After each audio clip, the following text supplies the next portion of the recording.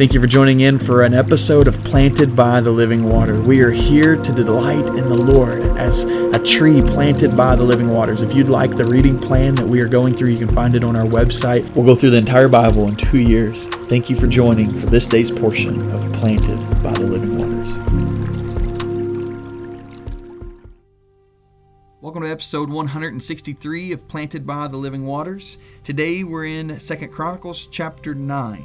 And the whole chapter really talks about the riches of Solomon, the wisdom of Solomon, and then it turns into his riches. In fact, it says in verse 13, the weight of gold that came to Solomon yearly was 666 talents of gold, besides what the traveling merchants brought in. And so, in other words, just unfathomably rich. This man is the richest man in all of the world, and still to this day, the richest that ever lived.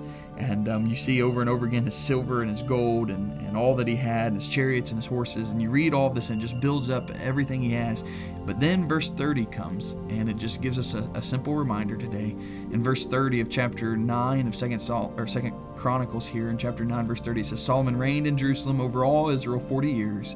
And then Solomon rested with his fathers and was buried in the city of David his father. And I say this as a simple reminder is because we see how rich he was and all that he had, and still yet there comes an end to his life. Still yet there comes a time where he lays his head down, breathes his last breath, his heart stops beating, and he's buried in the city of David with his father. And so there's a reminder here, no matter what your life looks like, no matter what you attain, the success, the wisdom, or even the riches that you build up, there's a day that you'll breathe your last and you'll face death as well. And that may sound morbid, but the truth is this is just a reality. Every one of us, last I checked, the death rate in America is 100%. Every one of us is going to die. And so with that said, there's just this picture of reminding ourselves of what's important.